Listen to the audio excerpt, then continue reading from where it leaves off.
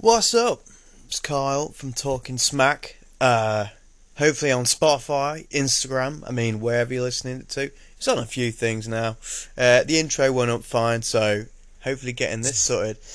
This one is going to be a cheeky one about UFC 269 and the Dominic Cruz saga of him throwing an absolute wobbler because he was on the prelims, not the main card. I half agree with him. Like, the dude's a legend. Like, he doesn't deserve to be down there in the prelims. He deserves to be up there with the big dogs, especially when, Sean O'Malley's pissing about in the main card. How's Dom not up there? It's ridiculous. Absolutely ridiculous. Here we go. Was it 15 fights on this? I'm probably just going to talk about the main card, and I might chuck up a second episode when I go through the prelims.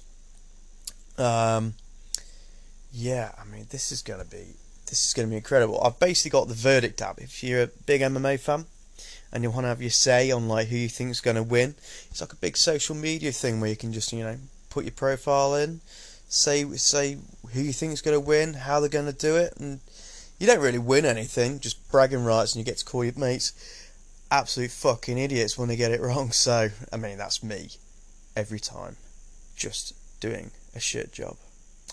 But anyway, here we go. So, Charles Olivier. What am I on about? Charles Oliveira versus Dustin Poirier. This one, to me, I feel it could go either way.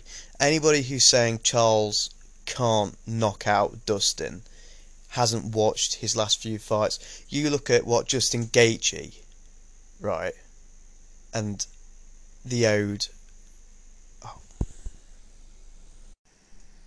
And Michael Chandler. Justin Gaethje versus Michael Chandler went after each other for 3 whole rounds.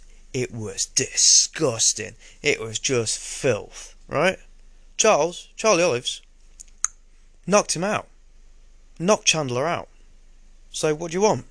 How can you say he's not going to knock out Dustin if he doesn't want to? Dustin's not going to let him, obviously, but come on, play the game. As I said, I'm on verdict, UFC 269. I've got it down, Charlie Olives.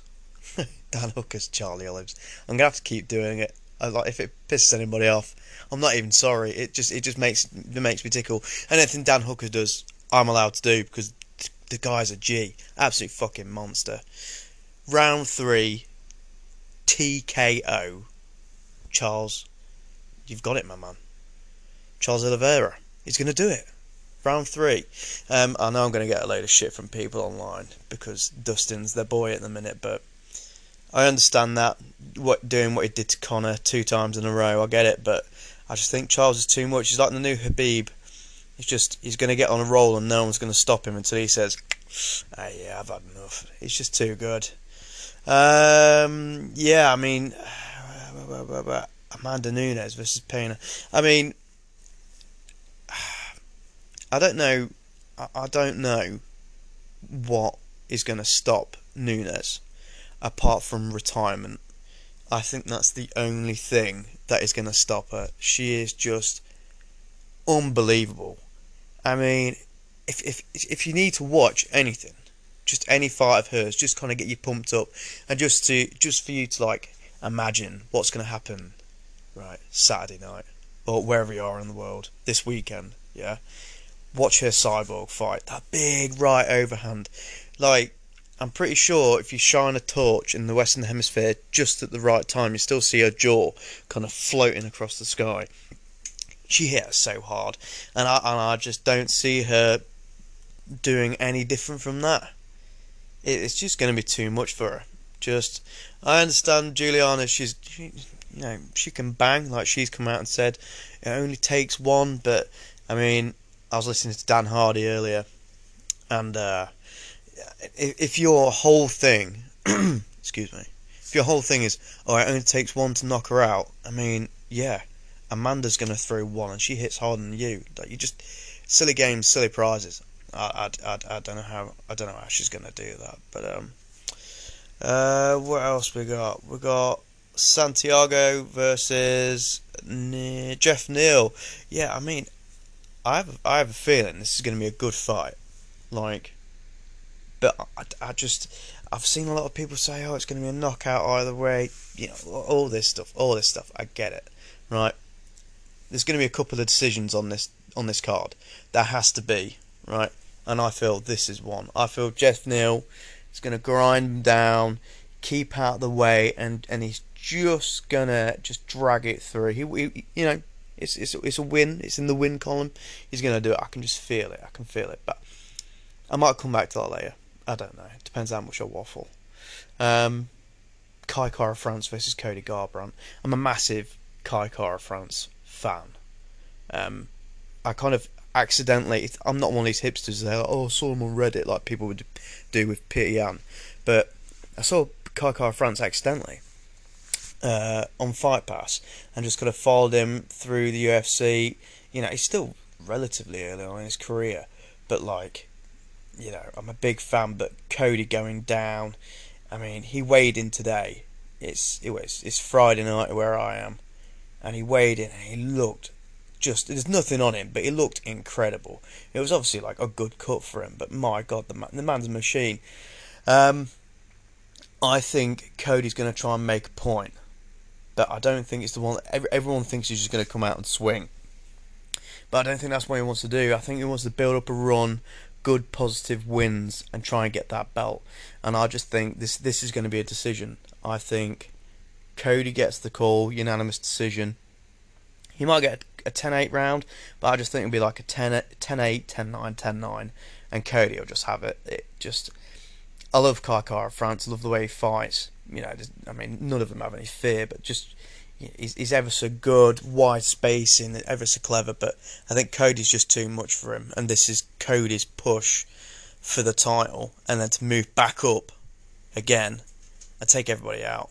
I mean, Cody looked big as well. He was always small. If you looked at him compared to everybody else, he was small. Him and Sean O'Malley that had that weird, you know, how people do that kind of like, oh, I'm going to knock you out. It's like, well, I hope you try, because it'll be a boring fight if you don't. But like, yeah, Cody just looked big.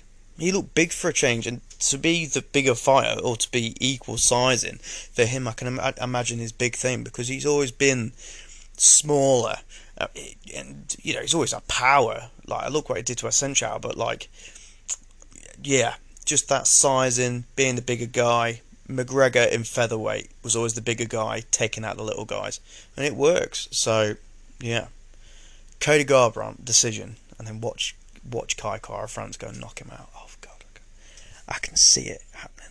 I just don't want it to. Anyway, Paver versus O'Malley. O'Malley, whatever you want to say, you know what I'm on about. The guy who looks like he's like the Bee Gees on acid, right? That's that guy, the Bee Gees on acid. Big old purple, white, and fucking green hair. I don't fucking know. I mean, he's fucking probably minted kid, you know, solid wife. The guy's made it in his 20s. I get it, but yeah, the Bee Gees on acid. It's that guy. There's no point worrying about this one. I think second round, O'Malley takes him out. It is a bit of a dud. Paver, I think it's his UFC debut. I mean, main card debut. It's just big flashing lights. Couple of big hitters are like before him on the main card. Dom Cruz has been making all that shit. I think too much noise, too much star power, and I just think Sean goes through him. And I can just see it happening from here. But I can imagine, I can't see it first round. I think Paver's going to have a chin on him, and he doesn't want to get sparked. But I think just accumulative strikes, he might drop him. It might be a 10-8 in the first round for Sean. I can't see him dropping him, though. In the second round, it's just too much too soon. It might even just be the ref just getting in the way and just saying, you've had enough, mate, you've had. But, I mean, Sean in his last fight looked good. Like, I'm not his biggest fan of the character he plays, but he's just so quick, and always envious of a man with footwork like that. He just keeps himself at such a good distance, and it just helps him with all the kicks and just the straight punches that he sits behind at a distance. He's really good, but you know, like Paver could he could chuck in one of them leg kicks, but nah, Sean's got this, I'm sure. Next fight. So here we go. Josh Emmett versus Dan Ige. I mean, Josh Emmett has got some sick tattoos. I mean, I don't think that's got a lot to do with fucking MMA or anything. Not really bothered, but like the guy looks cool, and he's that Jason Statham thing. He's bald but like ripped. I mean, yeah, nothing to do with the card. This is just me waffling, just looking at his picture on Verdict. I mean, let's have a look. Let's have a look what people think. I'm always on about me, but let's look. So, most common global pick, Dan Ige decision. I put Dan Ige decision. See, I'm a fucking expert. I'm wasted. I'm wasted in what I do. This is where I belong. Not a chance. Not a chance. Yeah, everyone's saying Dan Ige decision. This is one of those. I know I said it was only going to be a couple, but I do feel this is one of those fights where Dan just slightly outclasses him. I think he'll grind him down. I feel this would be a bit of a grappling heavy. I can imagine Dan sticking behind a jab, taking a single leg, and just kind of reaping him down and just kind of just bottlenecking Josh's power and just sitting him down, even just grinding him up against the fence. I can imagine it being 8 or 9 minutes of control for Dan and just grinding him out. In the, I believe on Full Reptile they did, I think it's been released on YouTube. They go through like their picks, and they were talking about this one. It's go listen to them. It's a really good conversation about it. I listened to it when I'm on the drive home. If you want to know what I'm doing when I'm fucking bored, stuck in traffic in the middle of England, disgusting. And here we are, owed misery bollocks. Happiest man on the main card. Dominic Cruz. Pedro Munoz versus Dominic Cruz. I think Dom drops him in the third. I think Dom's movement. You know what? I've put that, but I don't know how I feel about it, because Dom's movement's incredible, like his footwork and the way he moves around and such. But Dom said it himself about Cody Garbrandt, who's on the same card a little bit later on. It's got all this movement and all this brilliant footwork, and he's so quick and agile and that. Dom said himself, just take his legs away. Nasty knee kicks, like around that area, calf kicks, just big body kicks, take the wind out of him, slow him down. I was going to say, if Dom has the fight his own way, he takes him out in the third. But I think if Pedro, it depends how his game plan comes, and if he weathers the storm in the first round and just kind of gets his distance and understands where he's going, those leg kicks, if he can land them, a couple of body kicks, even if it might force Dom to grapple a bit more, and that's when that cardio drains and that's when the speed goes down. So I don't even know anymore, because I mean I'm going to say Dom drops him in the third. I'm going to go for a knockout, just because I want the card to be good, and it's the start of the main card. I think Dom knocks him out in the third. That's what I'm sticking to. What I think could happen though, on the other end of the spectrum, excuse me, Pedro throws in those leg kicks, forces him to grapple, slows him down, wears on him, gets him into the third round, and then wins a split decision by the referees being absolutely shite, as we know and love. But I'm going to say Dominic Cruz, third round, knockout. That's where I'm going. I mean, it's not a bad Christmas card, this, isn't it? Is it? Like, I mean, look at this. UFC 269. You've got Munoz, Cruz, Josh Emmett, Pedro O'Malley, Kai France, Cody Garbrandt, Jeff Neal, Amanda Nunes, Juliana Pena, Charles Oliveira, Dustin Poirier. I mean, that headline fight is unbelievable, and the co-headliner. I mean, she's my goat, I would say. Well, the greatest of this time, if you wanted to do goat with, excuse me again, the goat with two T's, greatest of this time.